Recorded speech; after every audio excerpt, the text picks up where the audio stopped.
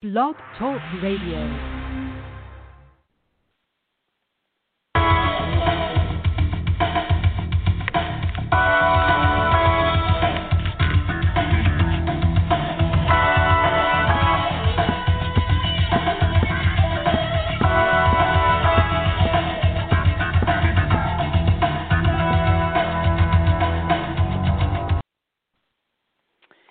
Hello, everybody. This is Marcy Ann. Want to thank you for tuning in, and I hope you've heard part one and part two of this series. Each one of the parts is sort of independent and can stand on its own, but I have been sort of building a case here. So today, I'm kind of going to go out on a limb and suggest some ideas that perhaps in antiquity could prove to be new ways to deal with evil here on the earth. Now, I said originally in the first part, that part one, that a virus is a primordial essence that is either good or very good, because everything that came out of the light when God issued that command, let there be light, to get everything started, was either good or very good. And down through the course of life on this planet that has free will, you know, not every civilization has that right of free will. That's a great responsibility. It's a great benefit. And the original blueprint for that, however, has gotten pretty convoluted, because some of the choices that have been made, you know, all along the way from the original elementals of life into life as we know it right now have not always been in the highest and best good of all.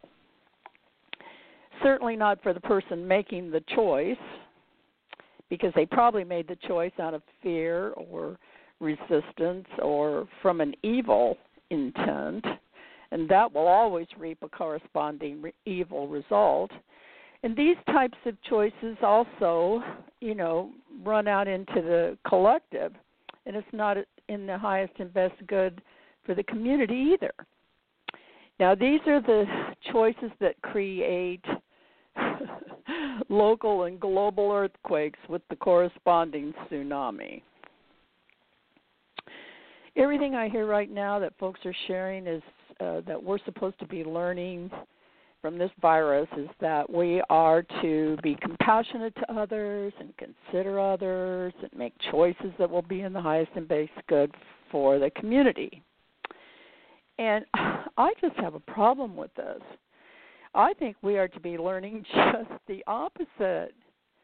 I think we're supposed to be one-on-one with ourself right now and go inside of ourselves and see whether we need to make some new choices for ourselves. And quit being afraid to trust ourselves to make good decisions for ourselves, to begin to take responsibility for our own well-being instead of turning it over to others, the government, to choose for us. I heard a man on YouTube this week who is directly involved as an advisor and writer to senators and congressmen that write these policies that govern us. And he says government has way too much on their shoulders right now, because the common man on the street is just afraid to make decisions for himself. So he leaves it all up to the government to make policies that will help him and benefit him. And this is exactly opposite of how our government is supposed to work. We are a republic, not a democracy. And what that means is that the people we vote for and send to Washington, D.C., to create policies are supposed to do what we want them to do. We make the decision, and then we tell them. We just don't completely hand over all of our personal sovereignty to them to decide for us.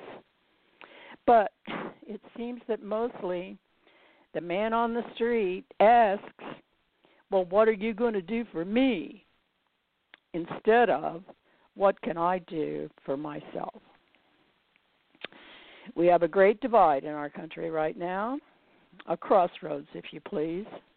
And the big question is, do we want to continue to be a sovereign nation of free people who are dedicated to the proposition that all men are created equal, that they are endowed by the Creator with certain inalienable rights, among which are life, liberty, and the pursuit of happiness? What makes a republic is that we vote for a representative to go to Washington, and then they create the policies that we want. This is what makes a republic a representative government. We're not a democracy. That word democracy is sort of thrown around like it's a synonym for freedom from poverty, sickness, and all unhappiness.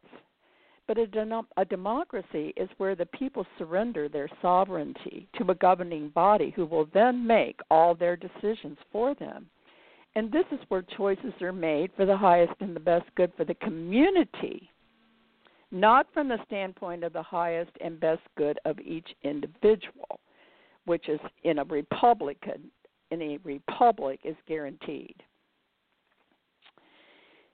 It's kind of not a mistake that those who would like to see our country continue as a republic are called Republicans. And the ones who advocate for the welfare of the poor and the afflicted and the disabled and the diversity groups in our population are called Democrats. So what do you want? At this crossroads, we get the chance to decide if we want to stay on this road we are on and continue to pledge allegiance to the flag of the United States of America and to the republic for which it stands, or do we want to make a right turn and rewrite the Constitution and give all of our power to a centralized government who will make all the decisions for us? Rewrite that Pledge of Allegiance to the flag and try a democratic form of government which glorifies the weakest parts of the culture at the expense of the strongest, forcing the stronger members to carry the weak rather than empowering and encouraging the weak to become strong.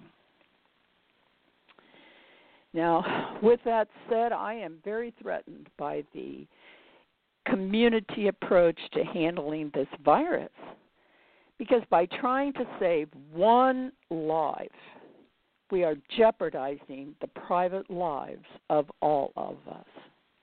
First of all, this virus does not have a definite form. It just continues to morph. And from the beginning of our knowing about it here in the U.S., it was already on the loose. I mean, the U.S. and South Korea recorded their first cases on January 20th, 2020. But by then, here in Orange County, California, where I live, we had already been having it for about 6 weeks, from late November and all through December. I had it. And because we had that head start without government intervention, we have been way ahead and have now apparently reached the herd immunity, and our deaths have been minimal compared to other areas. And in all cases, the folks who did die were already compromised in some other area. Now, I'm a senior in my 80s, but I am healthy with a strong immune system, and I didn't die. I was laid up for 4 weeks because this is a tough virus.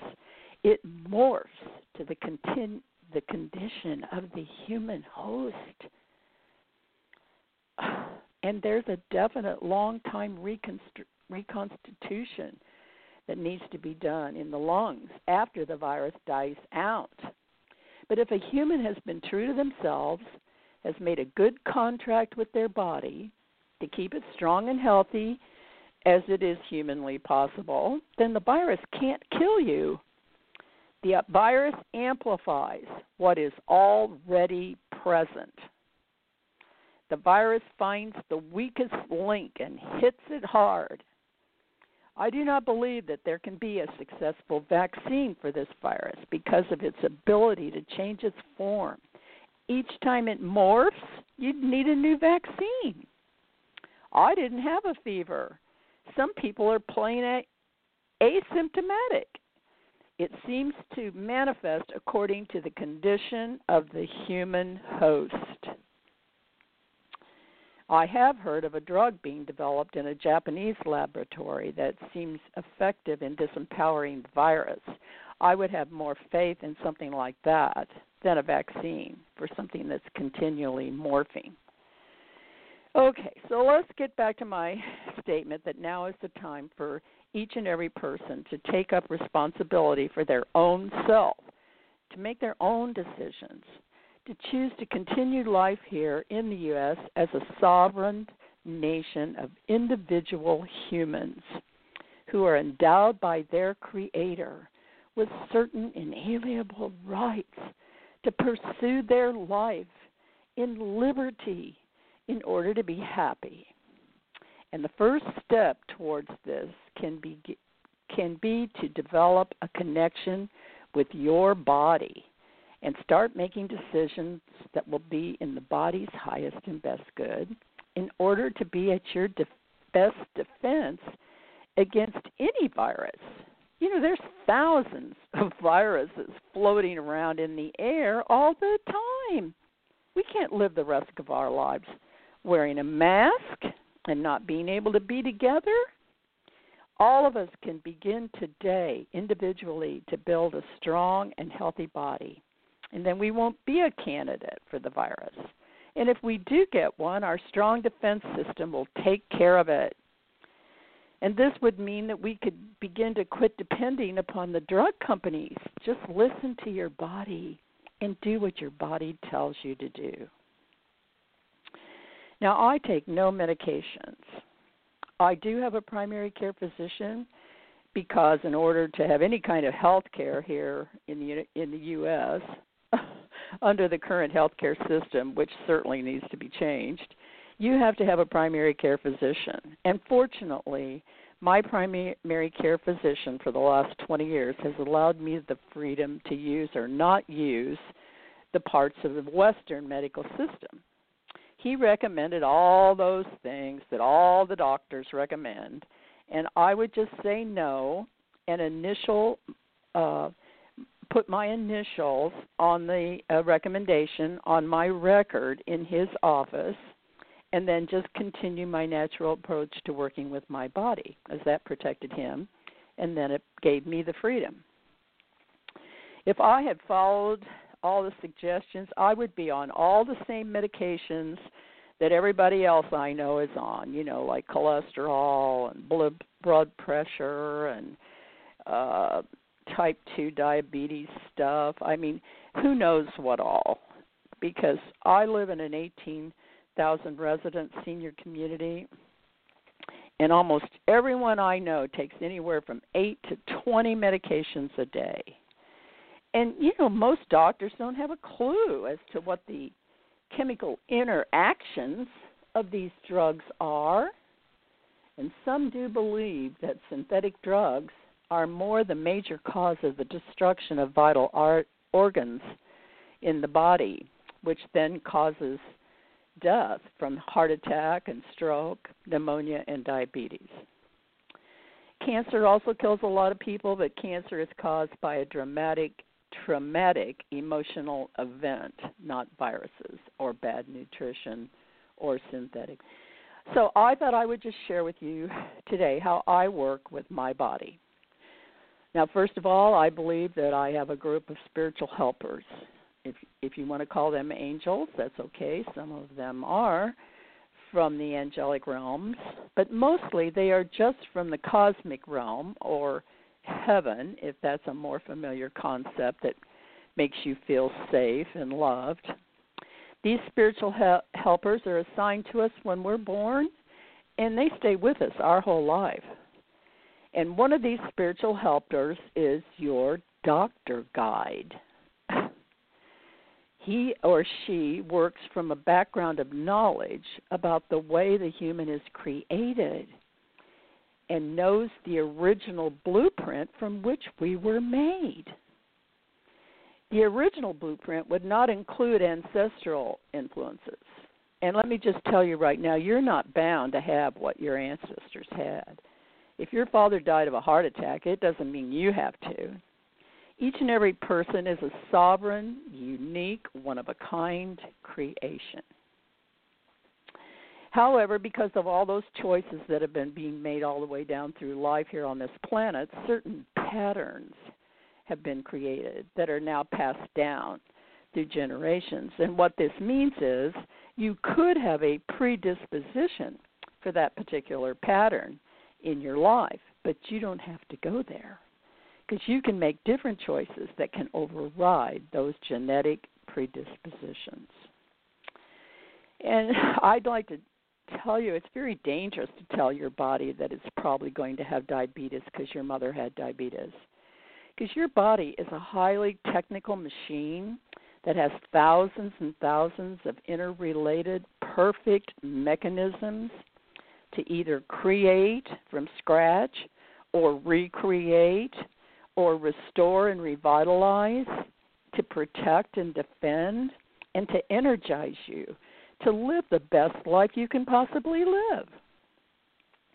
And your body is connected to your emotions and all of the stuff that's stored in your brain, lots of which isn't true.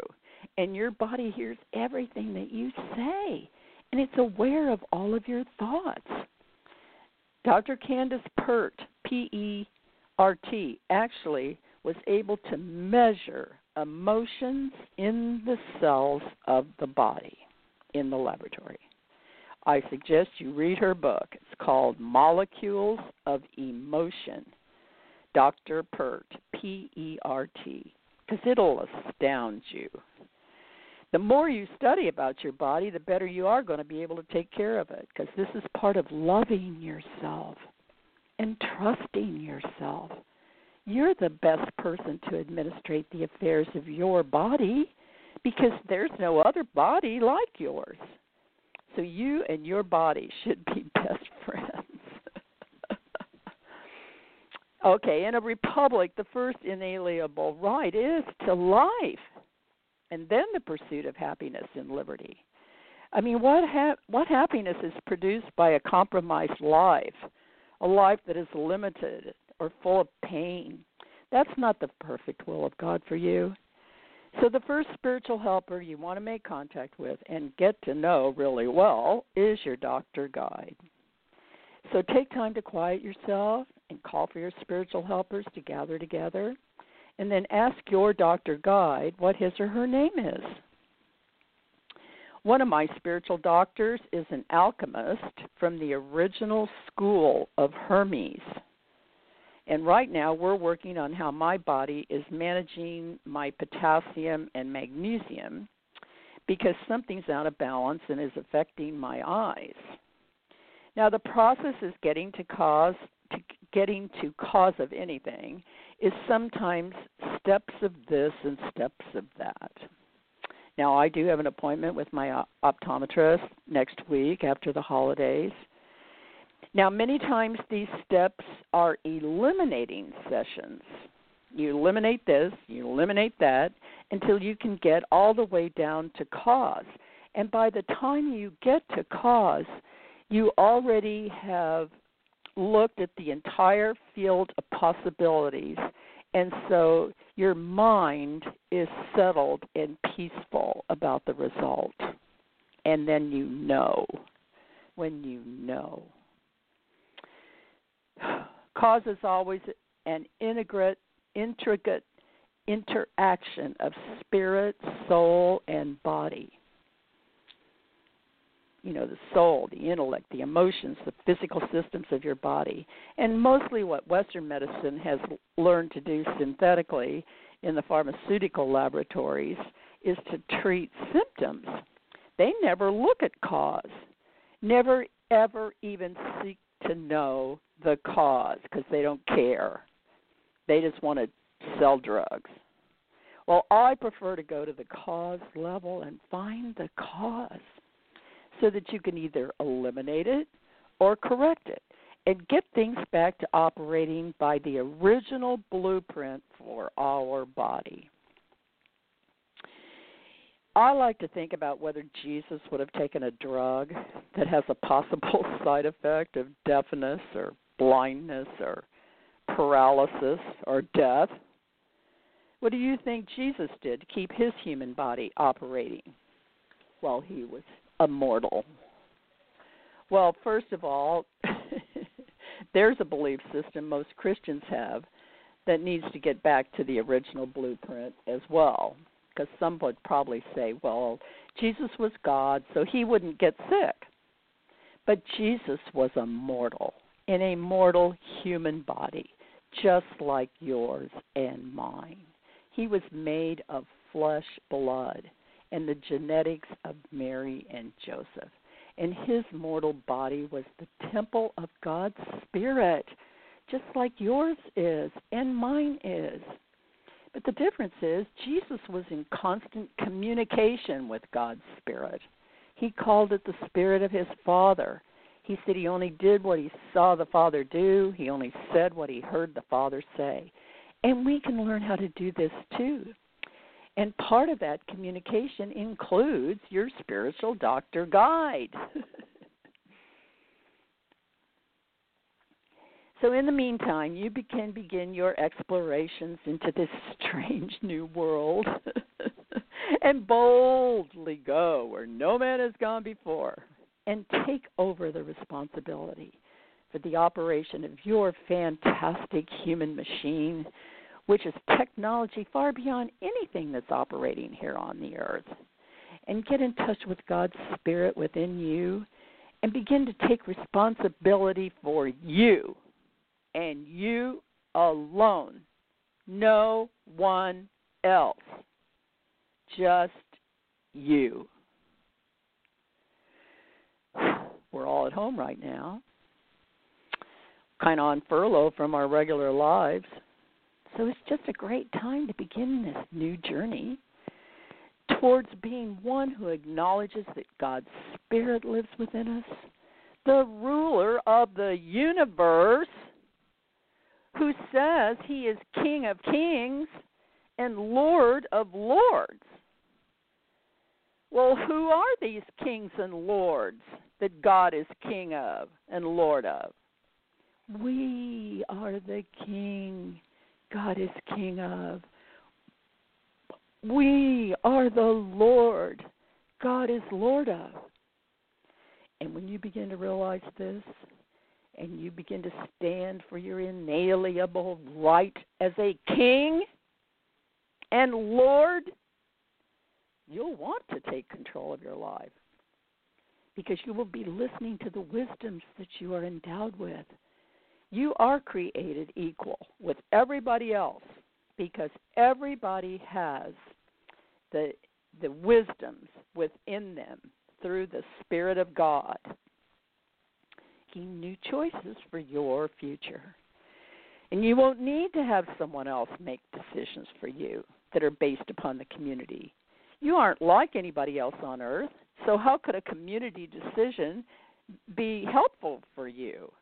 Because you are a one of a kind within the species called human, and let your talent contribute to the community, because that's the best way to help the weaker ones. Set an example for them. Encourage them to also know that they have a talent that will contribute to the community. God's resources are unlimited, free to all. Give, and it shall be given unto you. It is the universal of God, the ruler of the universe, King of the kings. So let this life be in you that was in Christ Jesus, who thought it not robbery to be considered equal with God. There you have it. That's how Jesus was God. And that's how we are God. And a virus is no match for God.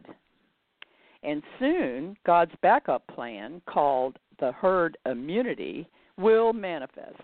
And we won't need a vaccine. Perhaps we can use the drug the Japanese have developed to ease symptoms while our fabulous immune system overcomes the virus. But then we all shall be free to pursue happiness for our life in liberty with freedom and justice for all. I'm going to ring the mission bells.